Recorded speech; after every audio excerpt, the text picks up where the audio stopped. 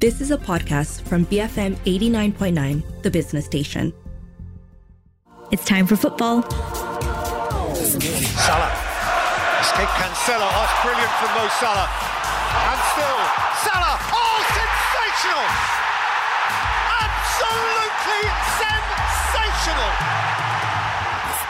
sensational! Just for Kicks on BFM 89.9. Hello and welcome to Just for Kicks in what feels like forever that we've been on. There's been the customary football break for Raya and you name it. But we're back now. And with myself, Cam Raslan, we have Bob Holmes. Hi, everybody. I'm still here. The legendary and very dependable Bob Holmes. And we have back, after a very long time, Malaysia's #1 Aston Villa fan, Goglan. Welcome. Thank you. It's been a while. It's been a while. We're going to talk Villa a bit later, but I just want to say, Goglan, that since when you were last on, Villa were like absolute mid-table mediocrity. They've gone on this incredible run, and clearly you're jinxing it by coming back on the show. This is why I'm trying not to get back on the show. And hopefully in the course of the show, Des Corkill will join us. But, may or may not happen. But don't be surprised if we suddenly hear from Des Corkill.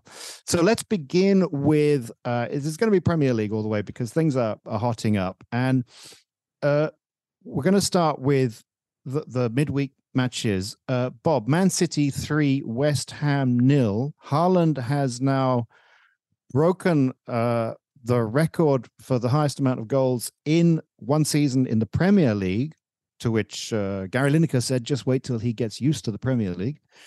And some people say that football began earlier than the Premier League. And you actually, I think, saw Dixie Dean, who scored 63 goals. I think you saw him in his prime. So how does Haaland rank? He was fading when I came on the scene. No, he was pre-war, actually, Dixie Dean, wasn't he? 1933. Right. I mean, when you think about it, 90 years. No one ever thought that anyone would come anywhere near his record, even halfway. And even the Alan Shearer, Andy Cole Premier League record has stood for a while, hasn't it? It's more than 10 years. Has to be. So this is quite an achievement, considering we're not at the end of the season, that there was a mid-season break, and Haaland has been injured and also gets substituted quite often. When he's just licking his lips for more, Pep will bring him off and wrap him in cotton wool, and you feel as if there are 2 or 3 more goals in him. City are probably leading about 4 or 5-0 at that stage. The opposition is on the rack, and he takes him off. So really, he could add to this tally. I don't think he'll get Dixie Dean's this season, which we ought to tell listeners the exact figure. I hope someone's looked it up, but it's over 60, isn't it? 63. 63. I mean, 63. Come on. 63 is insane. Yeah, but I mean, for a first season, adjusting to a new country, new pace of play and teammates, etc., it is a phenomenal achievement, absolutely phenomenal. And, next season, it's not as if anyone's going to say, oh, well, we'll know what he's like, we will have sussed him out, etc. I can see a repeat performance if he stays fit. And yet, Goglan, I mean, maybe it's just some kind of nostalgia, but I felt more thrilled by Alan Shearer as a striker than Haaland. I mean, I know it sounds is that insane? It's a different time, though. I mean, I remember the Shearer days and, the Premier League then, and it was a neck-to-neck with United, and Shearer was, bagging in the goals and that trademark celebration of his. But Haaland is a different animal altogether. The team is built in such a way that, Haaland is the focal point of that game. That was what we thought at this point. Remember last season when we were talking about City and they needed a finisher. I remember distinctly having conversations on this show about that, and what they were missing was somebody to finish all those build-up play. And we were talking about if and when Haaland came, and look at what's happened this season. He was like the missing jigsaw piece. They have so much possession, they knock the ball around and all that, but they never could finish, They never had that finisher after Aguero left. So now Haaland has taken up that mantle, and with his finishing. I mean, everybody can see what he's doing. But let it be said that other players also pitch in. Grealish is a completely different player from last season. He doesn't go down as much. Last time when he was playing for Villa, every touch he goes down. He was the most foul player in the Premier League for 3 seasons in a row. So you're saying he's better? He's better now than Villa? He's gotten better after leaving Villa, obviously, because his positioning has changed. He's not the focal point of the game anymore. He's not the focal point of the team anymore. So he's lost that air about it, but he's now more hardworking. How many times have you seen him rush back and defend this season? Right? So, you would have never seen the old Grealish do that.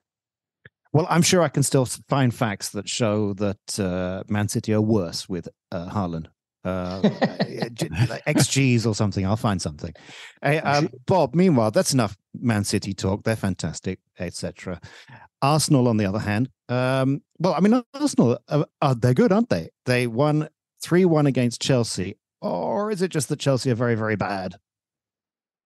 A bit of both. But Arsenal, I think, deserve credit for bouncing back. It was a bit more like the real Arsenal. They didn't really turn up against Man City. Not many teams do. They were just overwhelmed. And I was worried for them that it might affect the rest of their season. But it seems as if they've got it out of their system, judging by this performance anyway. And they briefly went back to the top of the table, didn't they?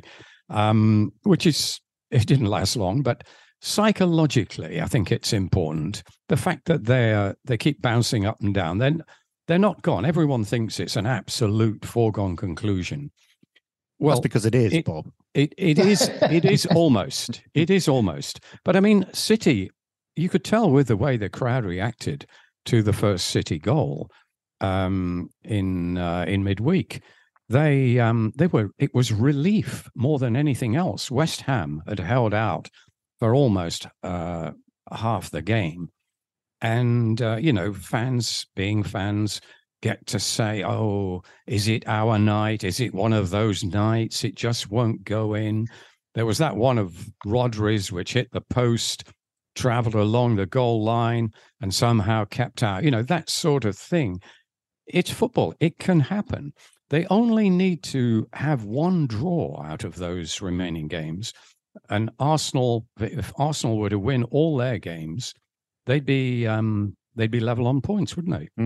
Right. Well, so Man City's almost a foregone conclusion. Yeah. Well, Man City's run-in will be against Everton, Chelsea, Brighton, and Brentford. So you could see drop points there. Meanwhile, though, Goglan, I don't know if there's much to say with this match. Man United against Brighton. What was it last night? And Brighton managed to get a final goal in the dying moments. No, I think this was Brighton winning 3 games in a row against United, which was unheard of. So it's a record of sorts for Brighton, and to beat United 3 times in a row is it's something that, I mean, how far Brighton have come. They've scored how many goals in 3 games? 9 points in I don't know how many games, but to be fair, I watched the highlights of that game, and the Brighton keeper had a blinder. He kept them in that match. I really don't know how. It was shots from Martial, Rashford, Anthony. They were just taking shots at the goal, and the keeper, I forgot his name. Jay Steele. Steele, yeah, he was the Steele brigade there. So he kept them in the game, and then that handball on the 94th minute of the game by Luke Shaw, from that corner was just what Brighton fans were looking for.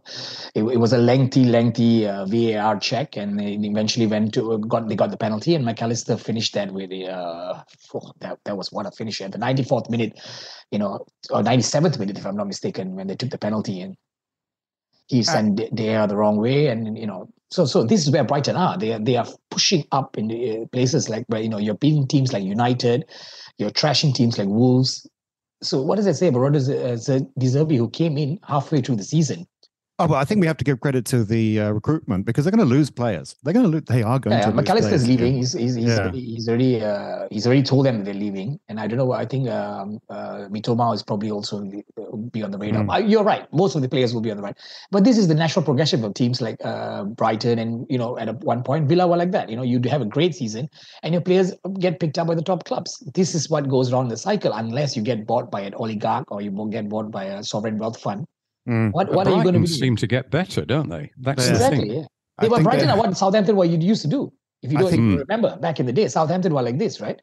If Brighton can continue this for the next few years, then people are going to have to write academic papers on how they do it. Bob, you have 30 seconds. Meanwhile, Liverpool 1, Fulham 0, and Liverpool's goal, a 1-0, was a penalty. I don't think Liverpool under Klopp have ever had that scoreline, 1-0 and a penalty. No, but I think from Liverpool's point of view, the fact that they sort of ground out the victory rather than scoring 5 or 6 goals was almost a welcome change. It suggested that the defense was a little more solid than it has been. And I think it proves that it's evolution, not revolution, that's going on at Anfield now. They've accepted, Jurgen Klopp has accepted that this is transition time. So he's experimenting, he's mucking about with Alexander-Arnold, as we've discussed, different position, different role, this sort of thing. But what I took from this, as I did the previous game for Liverpool, was Luis Diaz makes a tremendous difference to them, and they've missed him really badly. If they don't get Champions League, a Champions League slot, it'll be down to Luis Diaz's injury. Simple as that. And very quickly, Gogland, are they going to get the Champions League spot, Liverpool? I honestly don't think so. I think it's left it too late. United have that advantage, have the game in hand. So it'll be a monumental mess up on the United side if they allow Liverpool to get the Champions League spot. Let's put it this way. Okay, we're going to take a quick break. When we come back, we're going to be looking at the upcoming matches over the weekend and focusing first of all on the relegation battles here on Just for Kicks on BFM 89.9. More football when we come back. Just for Kicks, BFM 89.9. Just for Kicks on BFM 89.9. And we're back on Just for Kicks with me, Bob, and Goglan. I was going to say Des. We anticipate that Des Messi will enter the stadium at some point during this time. We don't know yet. So we're going to look at some of the relegation fights. Let's start, Goglan, with Man City versus Leeds United. This must be points in the bag for Man City, but it's Big Sam. Yeah, I think the big story here is Big Sam. That Big Sam has been called in. I mean, Pity Garcia, but Javi Garcia, to be sacked after that, I mean, to let go, whatever they use nowadays is ridiculous. Leeds are a complete joke right now. I mean, they have no idea what they're trying to do. The fans are turning on the players, and that is always a very bad sign. So they are very lucky that they're our worst teams right now, So if you ask me, the relegation battle is among, the last spot is among Everton or Leeds right now. I think Leicester probably, with Dino there. So if you ask me, Southampton, Forest, or it's either Everton or Leeds. But back to this game, what a game to start your fight back with against City. But in the back of my mind, I'm thinking what Bob was saying earlier about, the relief coming from fans, if City doesn't score and all that stuff. But it's the mental fortitude of winning the Premiership a couple of times that is ingrained in players, that it comes around. So the difference between Arsenal this season and City this season is City players have already won it. So they know what it takes to come in. And at this point of the season, the fatigue and everything, the only difference is the mental fortitude of champions. Ferguson had that at his players. And I always say, this is the only difference when it comes down to the April, May time, crunch time, is that's the difference. So I think City will take this. It might not be as comfortable as it looks on paper, but they will take the 3 points. Well, Bob, I mean, you're a Nottingham Forest fan, and so you are watching these battles at the bottom. Sam Allardyce, pound for pound, is in a sense I think one of the most successful managers in English football because he keeps clubs up. I don't know where Bolton are nowadays, League Two or something, but they £500,000 he's getting for 4 matches. I wouldn't mind that gig. Well, it's 3 million, isn't it? If he keeps them up. It's heavily weighted towards staying up, but they won't mind that because they could be looking at a loss of hundreds of millions of pounds if they go down. It took them 16 years to get back. The last time they went down, they thought they were an established top flight club, and they go down, and it's 16 years before they come back. They even went into League One, along with other big city clubs like Forest, Sheffield United, Sheffield Wednesday, Sunderland, Southampton. They've all been down in League One. The Championship is a difficult league to get out of. So it was last chance saloon for Leeds. And I think they've done the right thing. I think that the vibe has changed. I believe the odds have changed slightly on Leeds staying up. Now, they're not going to win this game against Man City. No? But I don't think so. But I think they could sneak a point or two from their remaining 3 games. Whereas before, under Xavi Gracia, they were going to lose every game. I mean, I don't think he was going to stop any slide whatsoever. They were really going downhill fast. So as a Forest supporter, I'm a little bit concerned about this because I had more or less written Leeds off.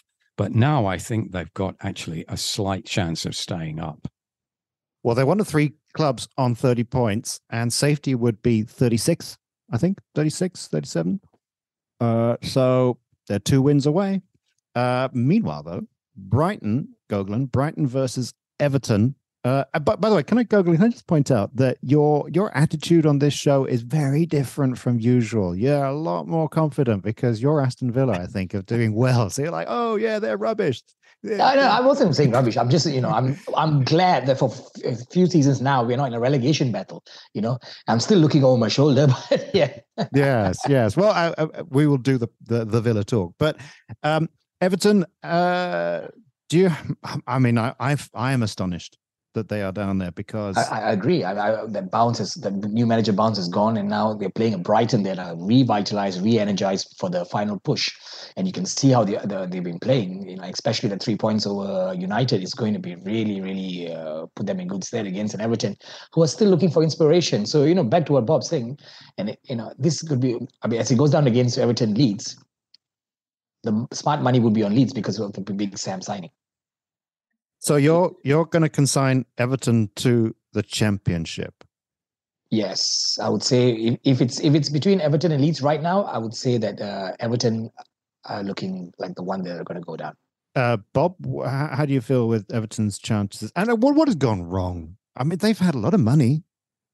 They've spent more money than Liverpool, would you believe, over the last 6 or 7 years of the new owner's tenure. Moshiri came in with good intentions, and he is building a stadium, but that doesn't get you points. The buying policy has been absolutely disastrous. You can hardly think of a successful signing that anyone who's actually been worth the money. I mean, some are half decent players or better than half decent, but they don't seem to work there. They don't seem to gel. And Ancelotti saw which way the wind was blowing. And when Real Madrid came calling, he didn't hesitate too long. I don't think he had to think about which way the wind was blowing at all. I mean, Real Madrid. Okay. No, the wind was blowing before Real Madrid called. Right. Okay. I'm going to, Bob Holmes is a Forest fan. So therefore, I'm going to call upon Gogolin to deliver the sad news, perhaps. Forest versus Southampton. Southampton, they're bottom, and Forest are not mathematically, goal difference, just they're also going to go down. How do you think this one's going to go, Gogolin?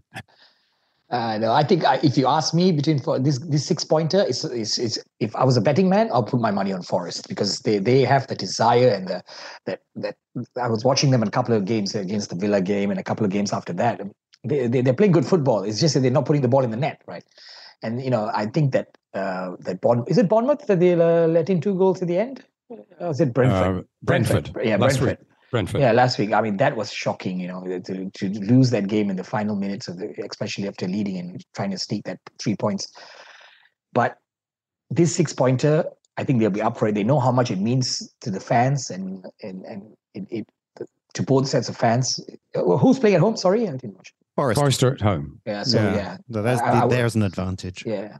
But don't you kind of feel like Southampton have I mean, they've been in trouble in the Premier League for such a long time. I feel like they've been on borrowed time for a long time. Yeah, well, they've always been a great side. Like I said earlier in the show, what Brighton are doing now is what Southampton used to do, right? So it's the natural thing that the teams like this, if they do not get a benefactor of sorts, it's always going to be in and out, and then eventually you will be in a relegation battle. There's no way to sustain this if your best players keep being bought every season. How are you sustain unless you have a great academy? And they do have a great academy, but at one point it comes to a point where it's unsustainable, and you are in a relegation battle. You will see this happen over and over again until their big money comes in, because the games have changed. The goalpost has changed considerably. Brighton are bucking the trend here. Brighton have got a fairy godfather in Tony Bloom. He's not in the league of a sovereign wealth fund, certainly not, but he's one hell of an owner. And Brighton not only lost 3 or 4 of their best players this season in the window, Cucurella, Bissouma, Trossard, and Mopé, right? That's 4 of their best players. They lost their manager, Graham Potter, and they lost half their coaching staff and most of their recruiting staff to Chelsea.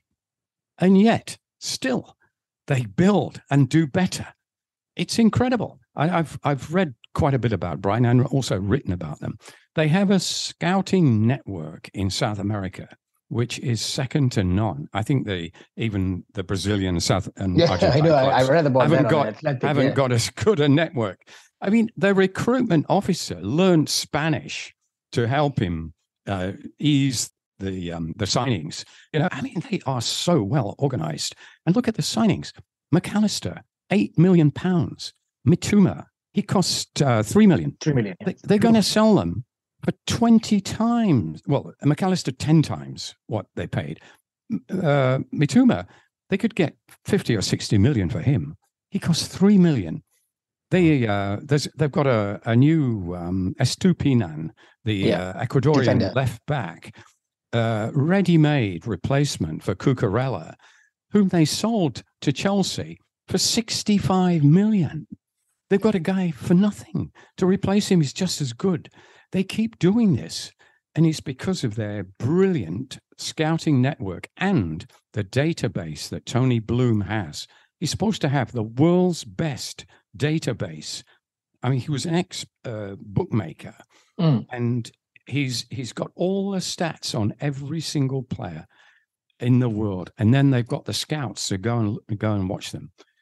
It's an incredible story. No, I agree. I completely agree with you. But I'm just saying whether it's sustainable. At a certain point, it will come down to the fact that when the money runs out and when all this comes to because the goalposts keep getting changed, even with Villa. Well, without the funding that came in, but now we're looking at that. We are looking at Ferran Torres. It's possible, though, if, let's say, a Brighton get into a couple of years of Champions League. And of course, yeah. And if they bank that money. But then again, Leeds United, they had a few years of Champions League, didn't do them any favors. Hey, by the way, they did have a owner, right? I mean, they did have an owner. Terrible. He blew the money, didn't he? Exactly. He yeah. So. Yeah. By the way, Bob, you have just used up your time to talk about Nottingham Forest. Very clever. So, can we go into Fergie time? Just very quickly, Bob. Very quickly, seriously. Forest, Southampton, do you think Forest can get any points? They have to. After the Brentford experience, I think as a wounded veteran of many England penalty shootout failures, I can't say that I've ever been more gutted than I was last Saturday night when we conceded those 2 goals to Brentford. That was absolutely the pits. That really did take some recovering from. But I trust the players have, and if they don't beat Southampton at home with the crowd behind them, then they're going down. It's as simple as that. Well, Bob, you can always start supporting a different club. Never too late. Well, I do support Notts County, but they're in the playoffs from the National League, so there's a bit of jeopardy there too. Something there, yeah. So, Gogolin, Fulham versus Leicester. Leicester, for me, also a big surprise that they'd be down there, but I got a feeling that they're sort of picking up some kind of momentum. They're also on 30 points by goal difference. How do you feel about Leicester's chances? Again, like I said, I personally think it's between down to Everton and Leeds. So, Leicester, like you said, picking up the momentum, and I think Dino will get them out of it. I have a soft spot for Dean Smith, obviously, and I think he knows what he's doing. He's one of the guys you bring in to firefight this type of things, the Roy Hodgson type of guy. Look at what Palace did with Roy Hodgson, and where they are now. And yeah, exactly. We were all laughing at that point. Well, yeah, yeah. So let's not knock it. Yeah. I don't think his press conferences are like Big Sam, where he claims to be better than Pep. And no. To be fair, he didn't say he was better than, but he said he was up in there in the same league. Well, I have the exact word for what he said. Yeah, you're right. He didn't say it's better, but we all know what he meant. Yeah. It's Big Sam in it. And Jamie Vardy, Bob. Jamie Vardy has been. He's scoring a few goals now. He's back. That's very important, isn't it? He looked like the old Vardy, didn't he? Very unlucky not to get a second, that one which hit the bar. He got just a fraction too much on it. Otherwise, that would have been done and dusted. But he looked like the young Vardy, didn't he? Dancing around the keeper, slotting it home. I think he's probably just sort of come back. Well, I mean, he's not really been away. He just hasn't been picked or hasn't been starting for a long time. I think they've got enough about them, Leicester, to stay up. They certainly, on merit, you would never have them as relegation material in this division. There are certainly more than 3 teams worse than Leicester. And Forest are one of them. Oh dear. Okay, well, we're going to take a short break. When we get back, we're going to look at the battle more for the top of the Premier League here on Just for Kicks on BFM 89.9. More football when we come back. Just for Kicks, BFM 89.9. Just for Kicks on BFM 89.9. Welcome back to Just for Kicks with me, Cam Ruslan, Bob Holmes, and Gogolin. And Des Corkill has still not quite arrived. I think he's made an unscheduled trip to Saudi Arabia, and we in the Just for Kicks management are not happy about that. Is he negotiating on our behalf? We're going to be brought over by Sovereign Wealth Fund. How would we feel about that? I think we would very quickly be okay with it. So look, we're going to look at the top of the league, and the match is coming up. So, Gogolin, Newcastle versus Arsenal. Newcastle have, well, I mean, what can you say? They're in third. A lot of money has been thrown at them. I don't know. Well, a lot of money been thrown at them, but we've spoken about this again. They have a great squad that is, seamless in how they play the football, and the only blip being their loss to Villa so far this season on that run in, and after that they came back with that victory against Spurs. That 5-6 was it 6-0? Yeah, 6-1 or whatever. So they're in good form. They're playing against an Arsenal side who are scraping, and they will give it until the end. But this will be 3 points to Newcastle, if you ask me. It's Arsenal are looking over their shoulders. That again, they have that ragged look about them. That Chelsea game was a good flip booster for them, but this Newcastle side are on a roll right now, and they're playing with really good confidence. So that would be game over for Arsenal if they lose this game. Yes. So I don't think they'll win it. The maximum they can get out is a point, a draw. Bob, Newcastle United. You know what I would like for them though to not be sensible anymore over summer, to put in a bid for Lionel Messi and Kylian Mbappe and all that kind of thing. I think it'd be fantastic. I know where you're coming from. They've been disappointingly sensible about their signings, haven't they? I mean, one or two of them we've barely heard of, but they've turned out well. I know what you mean, and I think that Newcastle fans probably, when they first heard about who they were signing, felt that way as well. They were hoping for Mbappe. Was even mentioned, wasn't he, by the fans? But then when they saw them play, of course, and they see where they are in the table, third, wow, that'll do, forget about Messi and Mbappe and all that. And as we know from PSG, they don't always work together. They're not the greatest team members, are they? And now Messi looks like he's on his way out of PSG. So yes, he would be available. But could you really see Messi in Newcastle, either on the field or off it? That would be fun. It's hard to imagine, isn't it? Jimmy Five Belly's still around. Hey, by the way, Goglan, Arsenal. If Arsenal end this season at, say, a point behind Man City in second, that's still a good season, isn't it? It's a great season for where they were last season. For them, they were scraping for Champions League last season against the Spurs side, and we all know how that went. And look at where they are now. So regardless of what happens this season, they have had a great season. Yes, they were never thought they were going to be fighting with the Premiership at one point, and then they realized, wait a minute, we can actually go out and win this, and they were rightly to think so because they were one of the two best teams in the country, right? But I said even if they don't finish with anything this season, they have had a great season. As an Arsenal fan, you should really, really be proud of your team and what Arteta has done. I always said, trust the process with Arteta. He will know what to do. He has sorted out the team. He's got rid of the troublemakers. He's got rid of players who weren't performing. He's built a team around his own philosophy. Regardless of what happens this season, they have had a great season in my books.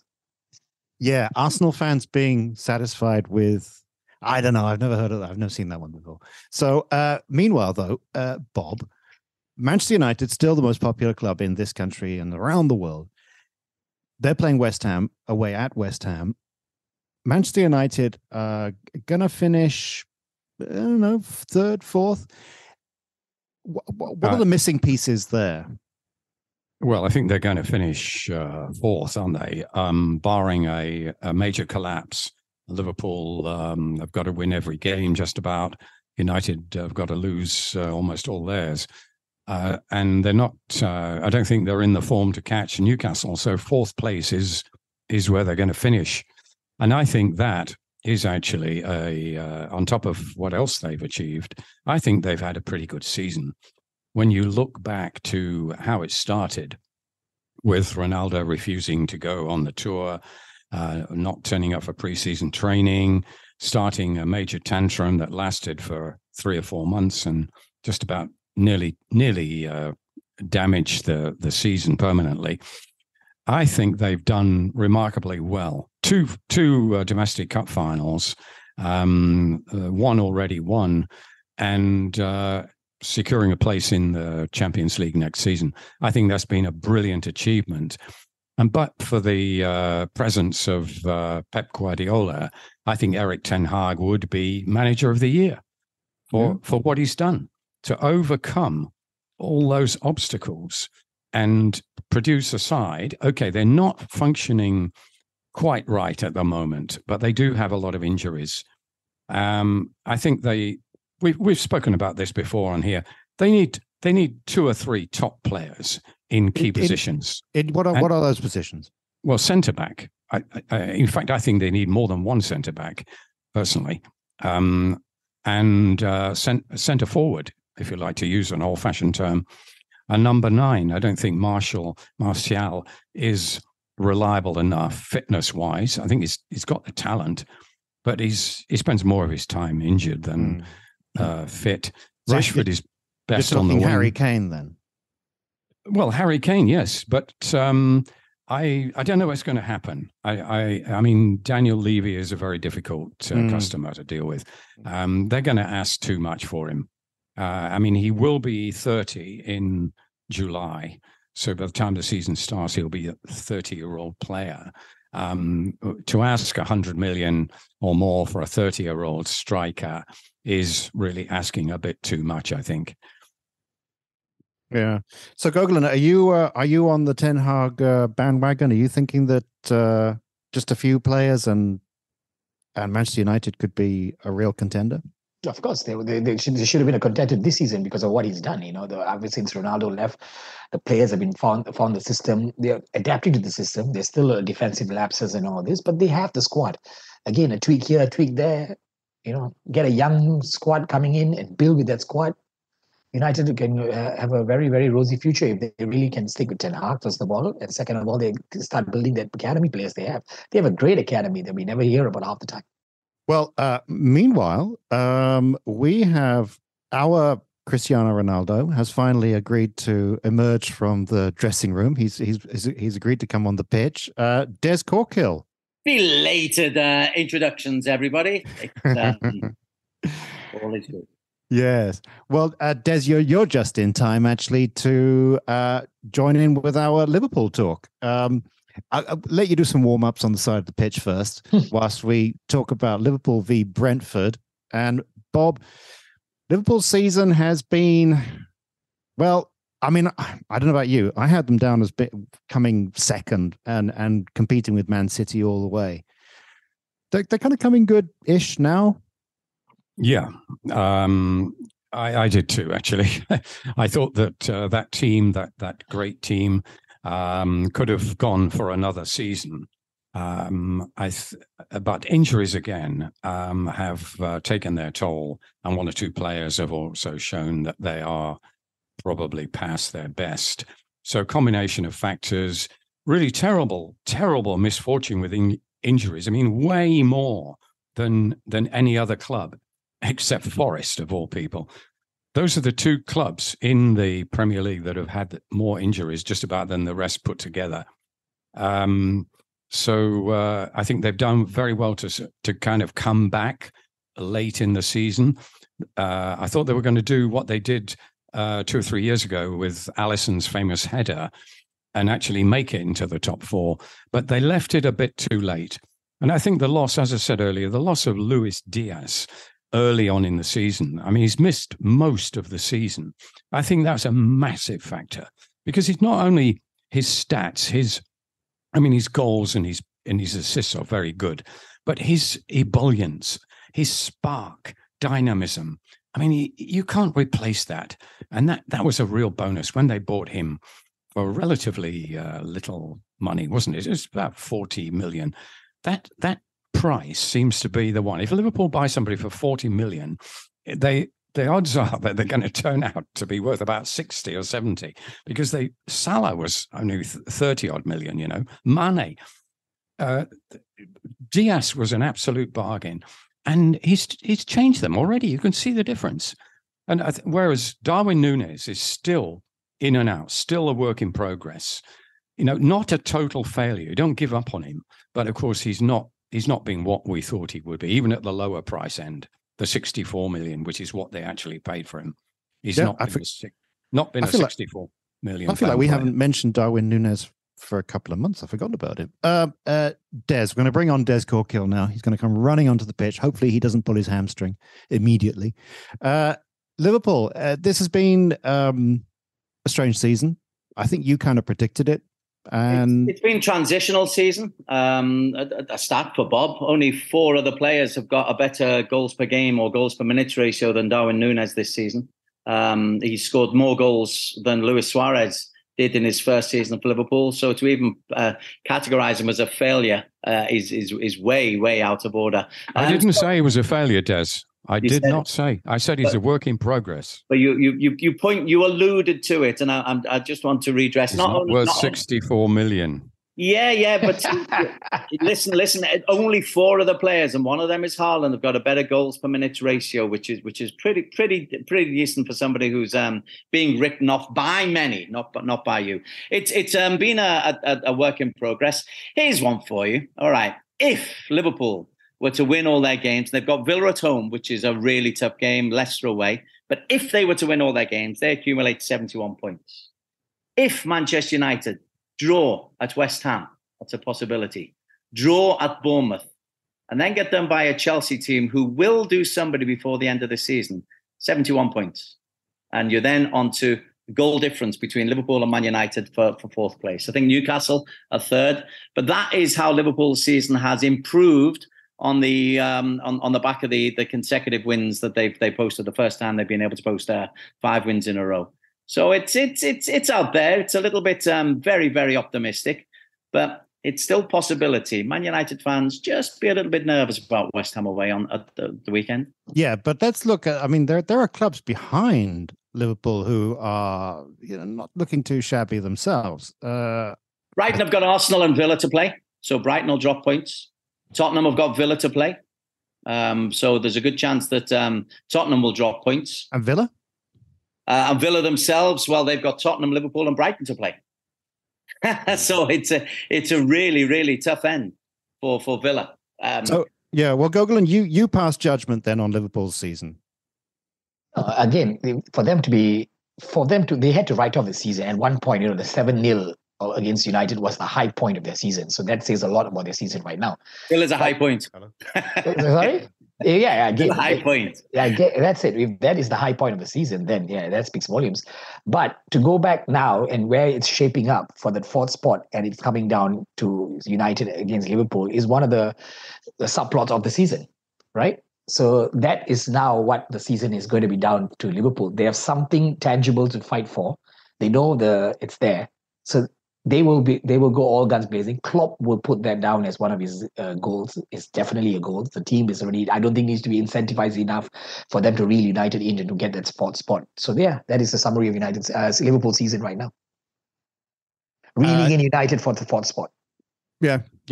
Let's take a quick break, and when we come back, we're going to look at the remaining matches and also look at Malaysian football. Now that Des is here on Just for Kicks on BFM 89.9. More football when we come back. Just for Kicks, BFM 89.9. Just for Kicks on BFM 89.9. Welcome back to part 4 of Just for Kicks with me, Gogolin, Bob, and Des. And now, Gogolin, your moment in the sun. Wolves versus Villa. You've been away for about a month. In that time, Villa have become the greatest club on earth. and it's the greatest story on earth for the past couple of weeks, and I've been enjoying it in the background. Have you? I didn't know you were capable of enjoyment. I know, hence why I have this thing that when I come on, I have to, like I said, I'm always looking over my shoulder, the relegation threat, right? Well, can you explain what Emery has done on the pitch? What's happening on the pitch? Again, I've said this before a couple of seasons ago. When we got rid of Dean Smith, and God bless his soul, he did great for us as a lifelong fan and all that, and he brought us up from the Championship to the Premiership. You go out to the continent and get a manager. That is the sign of respect. If you're going to get rid of Dean Smith, you're going to get a manager of a higher stature, not Steven Gerrard. I said this over and over again, and unfortunately I was right. Right? He's out of his depth, all right, in managing a club like Villa. He's out of his depth managing. I mean, Frank Lampard is putting that story to the test also. All right. These guys are living on their names because they're Frank Lampard and Steven Gerrard. That's it. Case closed. A couple of more seasons, maybe they go. Let's let them go and cut their teeth on the lower league teams and then come up. You do not get to manage Premiership teams or neither Aston Villa because your name is Steven Gerrard or Frank Lampard. All right. Well, this is fighting talk here. I know. I've said it before. Des Corkill is clawing at the screen. But back to what Villa and look at what Unai Emery has done with practically the same squad. 17th when he took over. But what had he done? What do they do? He's a methodological player, a master tactician. He's a workaholic. He is a consummate manager who works on and off the pitch. So he is cajole the players into as a team. The only addition being Moreno to the squad. But you see, every player is playing out of his skin. The team has a belief that is vibrating through the team, and you can see it in their football. Ollie Watkins has become a different player all of a sudden. And the three players who were dropped in the beginning of Steven Gerrard's tournament, Minks, Watkins, and Cash. Okay, Des, I've been wanting to ask you this. Do you think Steven Gerrard or Frank Lampard, for that matter, can get a job as a manager in a top flight again? Steven Gerrard can. Lampard's double problems at first Everton and now Chelsea suggest that he's had his last chance. But Steven Gerrard did encouraging things at the start of the run, but I think the results prove that Unai Emery has come in with the same squad. I remember at the start of not this year, but last year, we looked at the Villa signings and we thought, hey, that's a good team. That's a potential top 6 team. Under the right care, under the right management, Unai Emery has proven that those predictions were correct, and they are a top 6 or 7 team. But Steven Gerrard's, I don't understand how you get a big job. You're meant to do the groundwork first, which Gerrard did at Rangers. But I think Frank Lampard has had his last chance because Chelsea's problems suggest that. Meanwhile, Bob Holmes, Tottenham Hotspur versus Palace, Crystal Palace. I don't even know which club to concentrate on. Tottenham Hotspur, they're weird. But that young manager over at Crystal Palace, the one who has the ponytail and the man bun, the one in the man bun. The man bun. Roy Hodgson, I think is his name. What was free scoring Crystal Palace? What on earth? Well, yes. I mean, we always said they were a good team, but it seems as if it took a 75-year-old to actually unlock that attacking talent. They couldn't score a goal to save their lives, could they, until Roy comes along. Never known for prolific scoring in his teams his entire career. And they go and score 5, I think, in his first game. So, and they're safe now. They are on the beach now. We talked about hardly anybody being on the beach a couple of weeks ago, but there are 1 or 2 teams. Palace is one of them. Spurs, well, they play as if they're on the beach. They play. They don't bother about the first half. The stats do support what we imagine. They don't turn up for the first half. They've been behind in half their games this season at half time, which is a mountain to climb, and sometimes they've actually scaled it. Amazing comeback against Liverpool, for instance, only to throw it away again. But what a funny team, and they've got worse since Conte left. The 5-0 after 21 minutes and the 3-0 after 15 minutes both happened since Antonio Conte resigned. So you can't blame it all down to him. So it is a bit mystifying, but clearly they're very much a work in progress, more so than Darwin Núñez. And I think Levy has got some big decisions to make this season. He could sell Harry Kane for 100 million, perhaps, and somebody would pay that and rebuild the team. But he's got a lot of players to get rid of there who are not fit to wear the shirt. I think they do need a clear out. And I think they've missed out on Pochettino. I think he could have been persuaded to come back. He loved the club. He did great work there before, but he's gone to Chelsea, which is another story, isn't it? And another basket case with even more money, well, a lot more money. But I think if Spurs had really wanted him, they could have got Pochettino back, and I think that would have been very happy. It could have been enough to keep Kane, keep the fans on side. But they've let him go, and I don't know who they're going to get now. It's who would want the job. Because he was willing to come back. Well, the ongoing soap opera of Tottenham Hotspur will reveal itself over time. Goglan, Bournemouth versus Chelsea. This is incredible, right? This is 12th against 13th, both on 39 points. As a Villa fan, I'm going to give you the opportunity to gloat about the awfulness of Chelsea. No, I think everybody's has been doing this on the show week in, week out. We expect them to show up, and they still haven't. And like what Dad said, they're due 3 points with that squad. Come on, you really have to be a really bad man. 3 points. That's bold talk. I know, right? You would think, but so I think this is where they get their 3 points from against Bournemouth. But also, let's just say Bournemouth. I mean, I think I certainly had a few months back. I had them as they were down, but they've come back. It's quite incredible, really. I mean, again, they're on the beach. They're safe. They should be safe. Quite literally. So, and if this Chelsea squad cannot get 3 points against the Bournemouth, and I think Lampard should just come to the Super League. What a terrible thing to say. Okay, speaking of which, so meanwhile, though, in Malaysia, Des Corkill, you've just driven all the way up from JB. What's happening in Malaysia? Well, there is nothing going on in Malaysia at the moment because the SEA Games are taking place in Cambodia, and the Malaysian team represented by the under-22s up there, and they got their campaign off to a very good start with a 5-1 victory over Laos. It was 1-1. Ubadela scored at both ends to make it 1-1, but then Malaysia eased away quite easily. The big matches they've got are obviously Thailand and Vietnam. They play Thailand on Saturday, tomorrow. Vietnam, they play on Monday. So they're the two big games. The top two teams from their group go through. They finish up with a match against Singapore, who haven't got a strong squad here this year. So that's almost a given. So it's how they get on against Thailand and Vietnam that'll decide whether or not Malaysia will go to the semi-finals. Ella Barassan's got a decent squad. It's a youngish squad, but there's a couple of lads there with Super League experience. And it was very comfortable, the 5-1 against Laos. Let's just hope they can carry that form on when they take on Thailand on Saturday. Can I ask you about Vietnamese and indeed Thai football? Are they? I mean, the league tables don't really lie, I guess. Are they? Do you when you see them play? Is there an extra quality to them? Yes, categorically.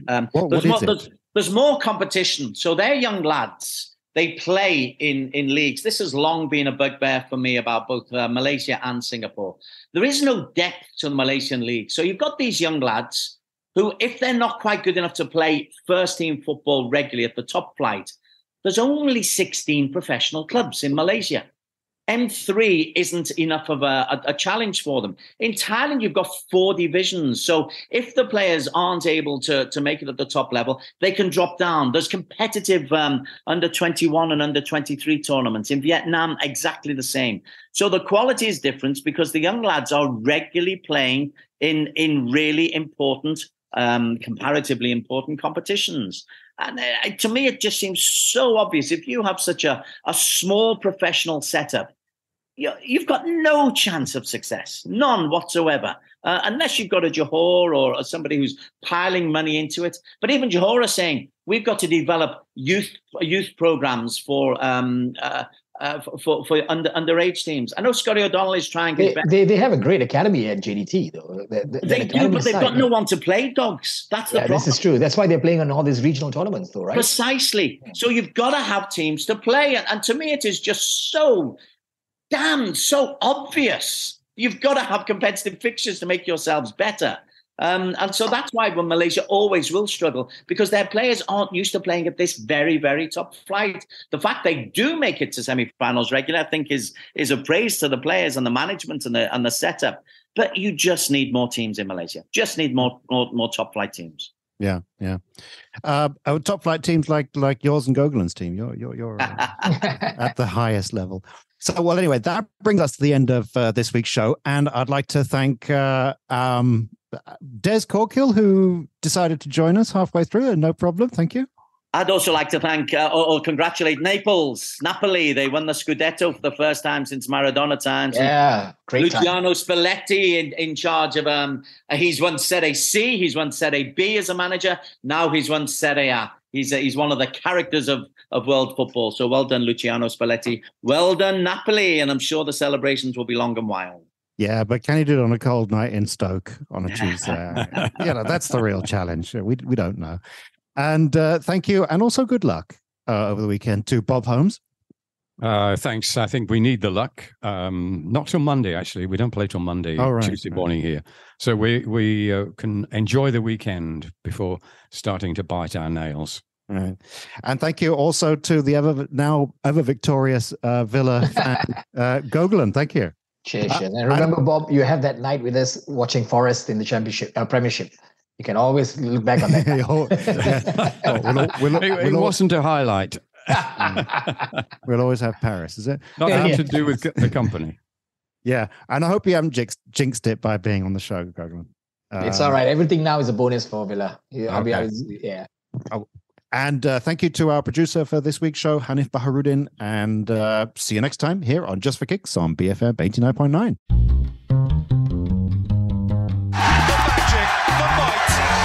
Of Manchester City, champions 2022.